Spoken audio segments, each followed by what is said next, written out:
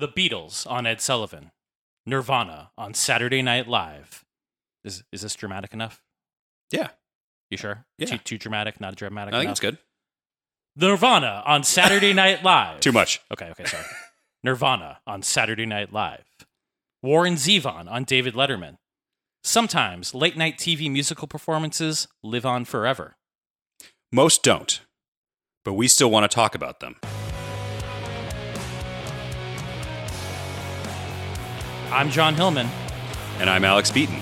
We're two friends who have gone to shows together for a long time and even played a few together over the years. But one thing neither of us have ever done is play for a late-night television audience. So, on tonight's musical guest today, we're going to dive in on the music and cultural memory of a band or artist through the arc of their late-night TV performances. Each episode, you can watch along with us as we chat about the history of these bands, the performances themselves, our personal history with these groups, and the good, bad, and just plain weird of some of these late-night spots. We'll watch them in real time on the show and dig deep on the often strange intersection of these celebrity late-night talk shows and the musical guest spots that became seminal moments for so many artists over the years. We'll also do what we always do when the two of us hang out.